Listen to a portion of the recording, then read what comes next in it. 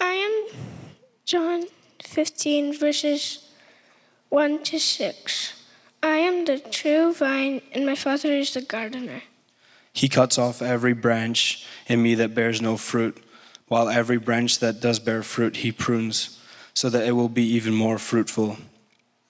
You are already clean because of the word I have spoken to you. Remain in me, as I also remain in you. No branch can bear fruit by itself. It must remain in the vine. Neither can you bear fruit unless you remain in me. I am the vine, you are the branches. If you remain in me and I in you, you will bear much fruit. Apart from me, you can do nothing. If you do not remain in me, you are like a branch that is thrown away and withers. Such branches are picked up and thrown into the fire and burned. Thank you to Ian and Wyatt for reading our scriptures. If you've got a Bible, please do turn to John chapter 15, and that's what we're going to be looking at this morning. Jesus says, I am the true vine. What does that mean? You see, the context of Jesus Christ here is, as we looked last week, he's in the upper room. Jesus is in the upper room with his disciples having the Last Supper. And last week, Jesus, we learned, said, I am the way, I am the truth, I am the life. I am the way. He's the only way we can get to the Father. He's the truth. There are so many worldviews out there today. He's the only truth that we need to be grounded in. And he's the life. We get life through Christ. And then Jesus has a nice meal with his disciples. And then they go for a walk. They go for a walk in the city. They take off. And as Jesus is walking around the city, he says to his disciples, I am the vine. My wife, she comes from a city called Valencia in Spain. And as you walk through the city of Valencia, you'll see orange trees all over. Now, you wouldn't want to eat them, but they're there everywhere. Every street, you go to the library, there's orange trees. You go to the local coffee shop, there's orange trees. You go shopping, all lined down the city are orange trees everywhere. And it's lovely, lovely city to go to. But as Jesus is walking through the town, the city of Jerusalem, it would have been very similar, but not oranges, but not even pumpkins. Apparently they're a vine, but grapes. You would have seen grapes littered all over the city. If anyone's ever been to Israel, back in Jesus' time and today, the city is lined with grapevines. And it's familiar. You would have seen them around, and it would have been a familiar thing for them to see. But not only would it have been familiar because of the visible, actual grapes, but it would have been visible and it would have been meaningful that Jesus says, I am the vine, for another reason. You see, the Israelites, the people of God, would have resonated with the vine. Jesus said, I'm the true vine, because Israel themselves, that was their identity. They would have associated themselves with the vine. And so in Jesus contrasting himself to the vine, he's actually contrasting himself with the nation of Israel. The Bible speaks of Israel being a vine planted and tended by God. Psalm 80, verse 8 to 9 says, I brought a vine out of Egypt. So the people are in slavery in Egypt, and God brings them out. Remember, we looked at the Passover a few weeks ago.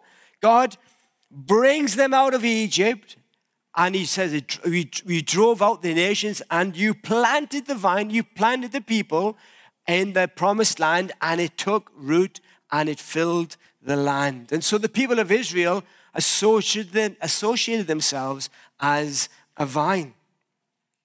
They were to be fruitful. They were to be the representatives of God in this promised land.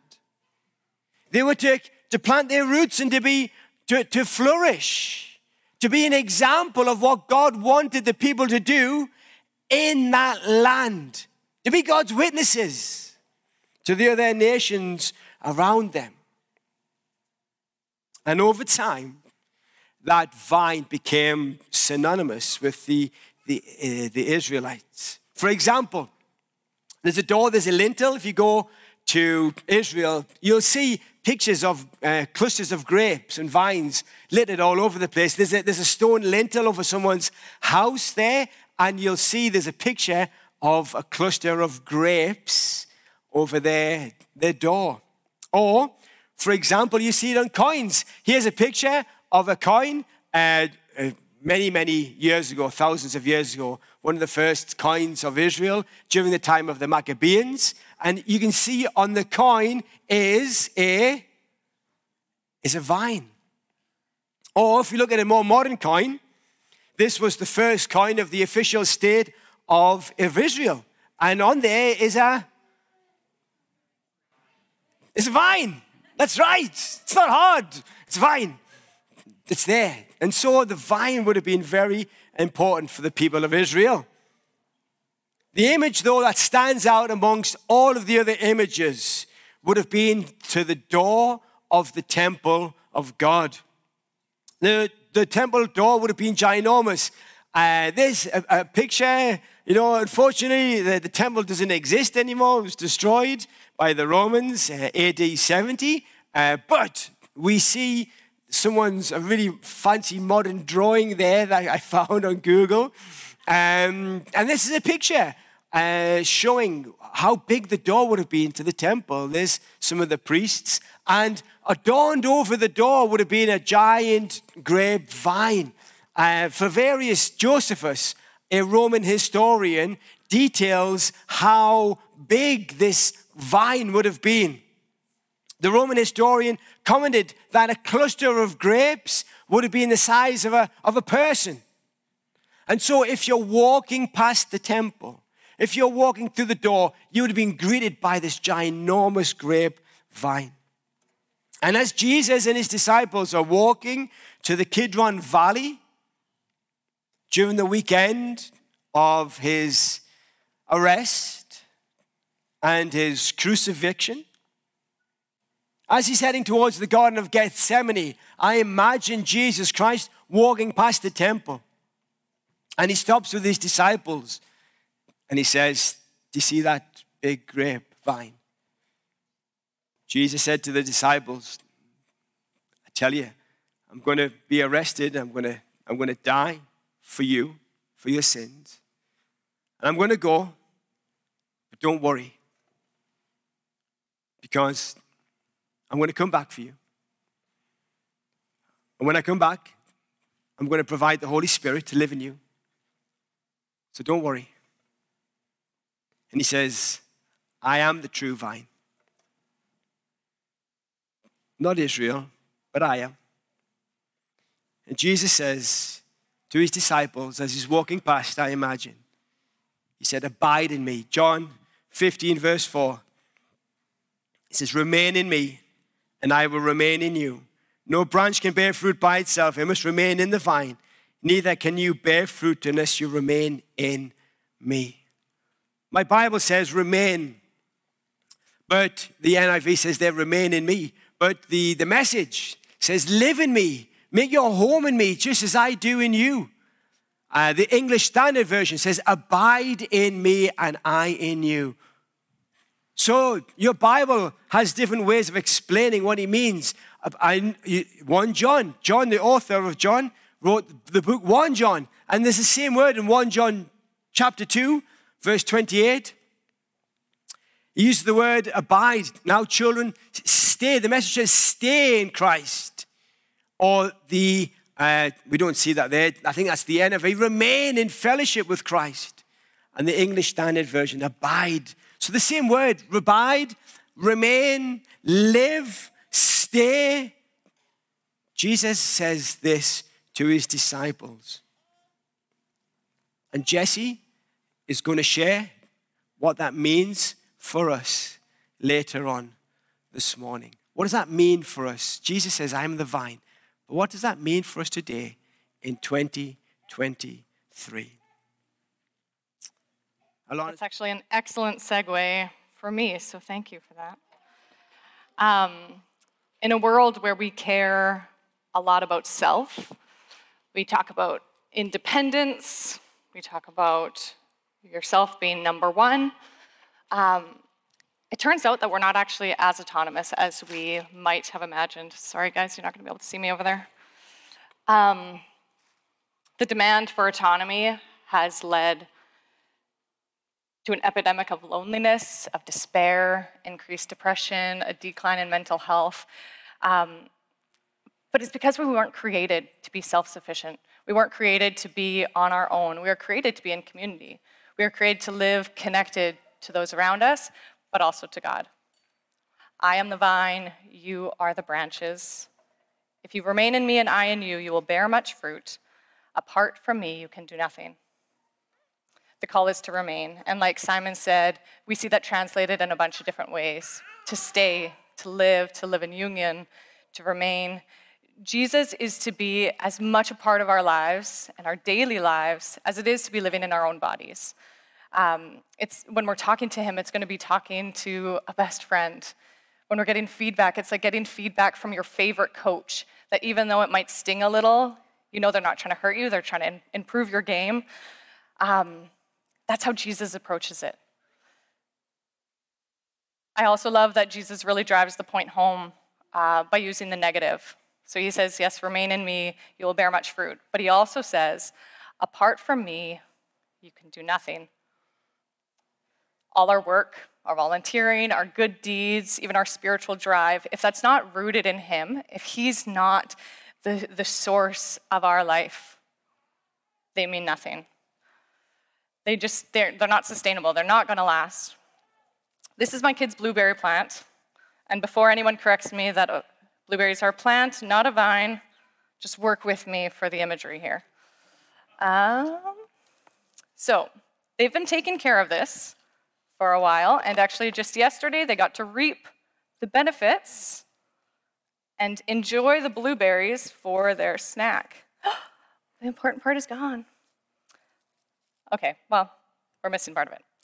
A little branch a while ago got knocked off, and Ryder, our at the time 3-year-old, had said, but Mom, there's still a little blueberry on it. There's still a little leaf. It's okay. He goes, what's going to happen to it? I said, well, why don't we leave it for a bit and see? And I was going to show you what happened, but it's hiding under other leaves in there. The whole end of the branch turned black. The little blueberry that was on there was dried out and black. The little leaves that were on there dried out and black. Ultimately, when that little branch was not attached to the blueberry plant, it led to death. It's just like flowers that my kids pick for me. They're very fun, but their beauty doesn't last. It's not sustainable. When they're pulled up from their root, when they're pulled up from their life source, they don't last. There's many things that we as believers are called to do. And if we are remaining in him, we're going to experience life to the fullest. We're going to experience the life that only he can give, because his life is flowing through us, and so we can be fruitful. And so all the other things that we do as believers, when we're serving, when we're singing, when we're helping with Jumpstart, shameless plug, all those things depend on it. They depend on his life flowing through us. And the fruit that we produce is going to vary in roles as God's called us to it. In Romans 12, 6-8, we read, having gifts that differ according to the grace given to us, let us use them. If prophecy, in proportion to our faith.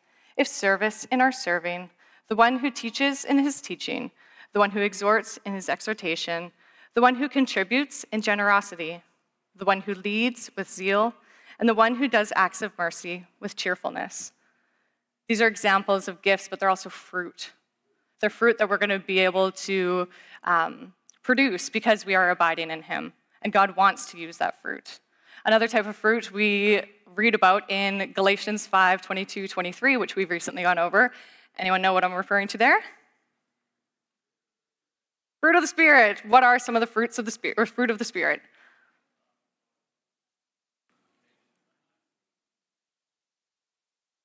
Someone went right through them all. It was excellent. Love, joy, peace, patience, kindness, goodness, faithfulness, gentleness, and self-control. These are things that are going to produce in abundance when we are abiding in him. But if we fail to remain in Christ, if we fail to stay, to abide, Jesus tells us that we're like broken off branches that are going to wither and fade and produce no fruit. This is from the same tree that the grapes that Simon had is from. And actually, now as we leave this is no longer abiding in the vine. It will also turn to this, even though there was good fruit. We need to abide. We need to remain in Jesus. But what else does a plant or a vine or a tree need? What are these? It needs pruning. Because as we're pruning, as we're taking care of our plants, we're able to see more fruit.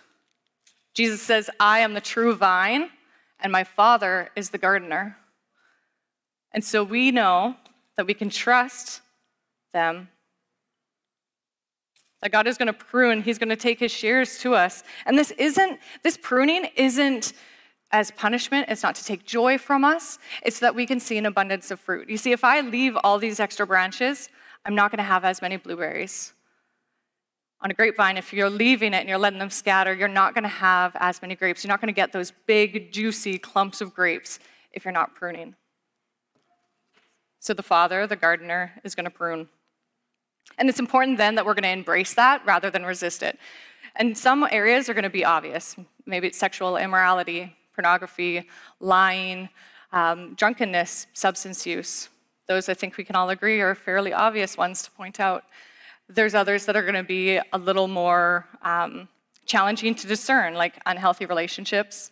Maybe your identity is wrapped up in your work or your recreational activities, your looks, your weight, any area of your life where you're struggling to fully surrender it to the Lord.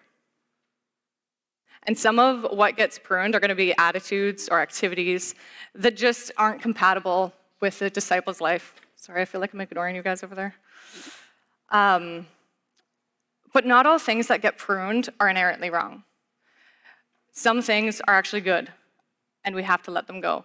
For example, as you guys know, I recently have resigned here at New Life, and it's not that the work that I was doing was wrong. It wasn't a bad thing. It was good. I actually really enjoyed it. But it needed to be pruned in my life so that there could be more fruit in other areas. And so sometimes we need to let the Father do that, and we need to embrace it. Because all these things, everything in our life will eventually face the Father's shears so that we get maximum fruitfulness. So then how do we do it? How do we stay connected? You look at your life, okay, you have your work life, your family life, recreational life, emotional life, spiritual life. Wait. How do we separate our spiritual life from everything else? How do we go to work and think that we're one person and our spiritual life is just over here? How do we hang out with our family and think our spiritual life is just over here? Our spiritual life needs to be what's feeding everything else. When I work with my family, when I go to my job at the hospital, when I'm volunteering, my spiritual life needs to be just as much a part of that, and the drive needs to be from that. Our spiritual life needs to be consistent through every aspect of our life, including how we spend our time and our money. And one way Jesus mentions that we can do this is with spending time with him. So are we spending time in the Word? Are we reading? Are we seeking to follow the instruction that he lays out for us and that he guides us in? Are we praying? Spending time with him, asking him questions, listening for his answers? Are we surrounding ourselves with other believers? Do we have friends that will keep us accountable? Do we have friends that we can pray with? Not just have a good time, but do we sit down and pray with each other? We need to be a part of an active part of a local community of believers. Obviously, I see you guys are all here this morning, and that's wonderful. Does what you believe here in these seats translate to what walks out the door? Are you involved? Do you care about others that are in the room? How do we live and walk together? And maybe that's going to be in our house churches, in other small groups, in volunteering. There are lots of ways to get involved, but I do challenge you, if you come here on a Sunday morning and don't think about God the rest of the week, come and chat with any of us on staff, anyone out there sitting in the room. Let's get connected and work together. We are meant to live in community. And then there's an advantage. John 15:7 says about remaining in him. Jesus says, if we remain in him and his word remains in us, we can ask for anything and it will be done. This might seem like a bit of a blank check, but here's the thing. If I am genuinely remaining in him and his word is in me, then what I want is going to be aligned with what he wants. My heart for others, my heart for my life is going to be aligned with what he wants and with his heart. And we can trust that then God is going to grant that because we are following him and his work, and it is all for his glory. So if we're abiding or remaining in him, we sung earlier of perfect submission, what needs to change? What needs to be pruned? How can we be connected with others? Do we believe that Jesus is who he says he is? Because if we do, if we actually believe that he is the bread of life, that he's the light of the world, the door, the good shepherd, the resurrection, the way, the truth, the life, and the vine, our lives have to be transformed, and we have to be living that out in every aspect of our life. If Jesus is who he says he is, and I believe he is, we would be foolish to not remain in him, to relinquish all our rights, and to surrender everything for his glory. Let's pray. Heavenly Father, we thank you so much for who you are. Jesus, we thank you that you are the true vine and that we can trust you, that we know that you are our source of life. Father, as much as we want to do things that glorify you, we pray that we are doing those things through you, that it's because we are connected to you and seeking after your heart, that it's because we are abiding and remaining in you. Father, help us to go out and to continue to love others in a way that's through your love, a way that only you can provide because we are connected to you, the true vine. Amen.